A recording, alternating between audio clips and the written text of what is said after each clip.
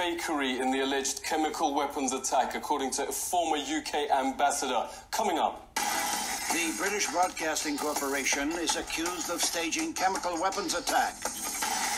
The CIA admits planting CNN reporters. And international lawyers call for journalists inciting violence to be expelled.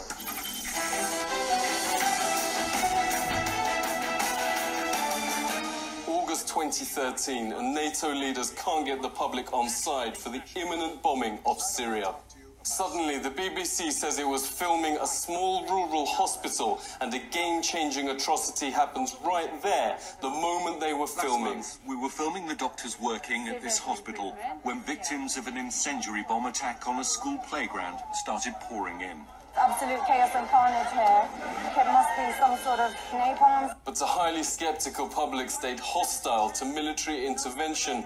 Exactly 1 month later, the leaders are trying to pin a chemical weapons attack on Syria without success. The BBC airs exactly the same footage but digitally alters the word napalm for, quote, chemical weapons, hoping no one will notice. Absolute chaos and carnage here. It must be some sort of chemical weapon. Not only did folks notice, but it unleashed a massive public investigation, which made some extremely disturbing findings. This is the total fabrication, from beginning to end, of an atrocity with BBC reporter Ian Pannell standing amidst a tableau of very bad actors. This is completely beyond the pale. This audio analysis by media investigator Robin Upton shows both versions are identical and from the same speech. The BBC then digitally altered the words from napalm to chemical weapon, the exact justification NATO was finding difficult to prove. That game-changing allegation was made by 2 doctors that had travelled with the BBC, who claimed the number of sudden casualties is, quote, overwhelming. What kind of doctor, notes media investigator Robert Stewart, gives interviews when she is surrounded by supposedly seriously burned and dying teenagers? Get anyone who isn't a patient out of here. When a nurse does finally start to help, her order to get anyone who isn't a patient out of here doesn't apply to the cameramen. Even worse, notes Stewart, is the bizarre acting which starts when the man in the centre gives the sign. What do you need to see?